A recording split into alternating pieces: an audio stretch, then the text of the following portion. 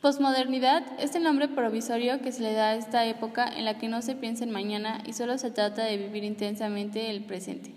Michael Maffesoli.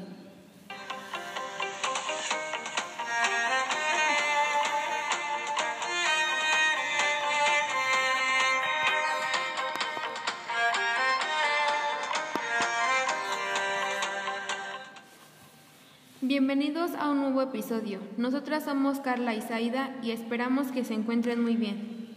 El día de hoy tenemos como invitadas a dos pedagogas para hablarnos de un tema muy interesante. ¿Ustedes saben qué es la posmodernidad? Ellas están aquí para hablarnos más sobre el tema. Jacqueline, platícanos sobre la posmodernidad. La posmodernidad es un movimiento artístico, cultural, literario y filosófico. En cada uno de ellos, la idea de la posmodernidad tiene su propio sentido y significado. Surgió en la segunda mitad del siglo XX. La posmodernidad tiene el objetivo de crear un mundo de características racionales, planificado, perfecto y compasivo. Es una época de desencantos, donde existe un sentimiento de renuncia a las utopías, a las ideas de progreso que tanto caracterizaron a la modernidad. La posmodernidad se opone a lo moderno.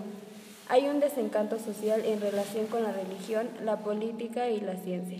La idea de verdad y de progreso es cuestionada. Teniendo esto en claro, ¿nos puedes dar algunas características, Gabriela? Lo primero que debemos hacer es aceptar el desconocimiento y la complejidad que representa el tema de la posmodernidad y su relación con la educación. La posmodernidad es básicamente una crítica de la modernidad, de sus valores y principios.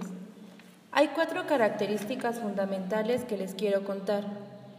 El hombre posmoderno es el hombre que se define desilusionado, entregado al consumo, como búsqueda de placer y satisfacción. Vivir el hoy. El principal foco de atención está en el presente. La religión y la espiritualidad, la creencia, la fe y lo espiritual dejan de ser relevantes. El cuestionamiento. La posmodernidad se caracteriza por rebelarse contra lo estandarizado y el conformismo. Y ahora, relacionando todo esto con la educación, ¿nos pueden decir qué acciones tiene el pedagogo hoy en día? Un pedagogo puede confeccionar materiales didácticos para cualquier nivel educativo. En nivel preescolar, un pedagogo puede ser de gran ayuda para niños con problemas de aprendizaje escolar. En una educación a distancia, el pedagogo ayuda a ser tutor de los alumnos.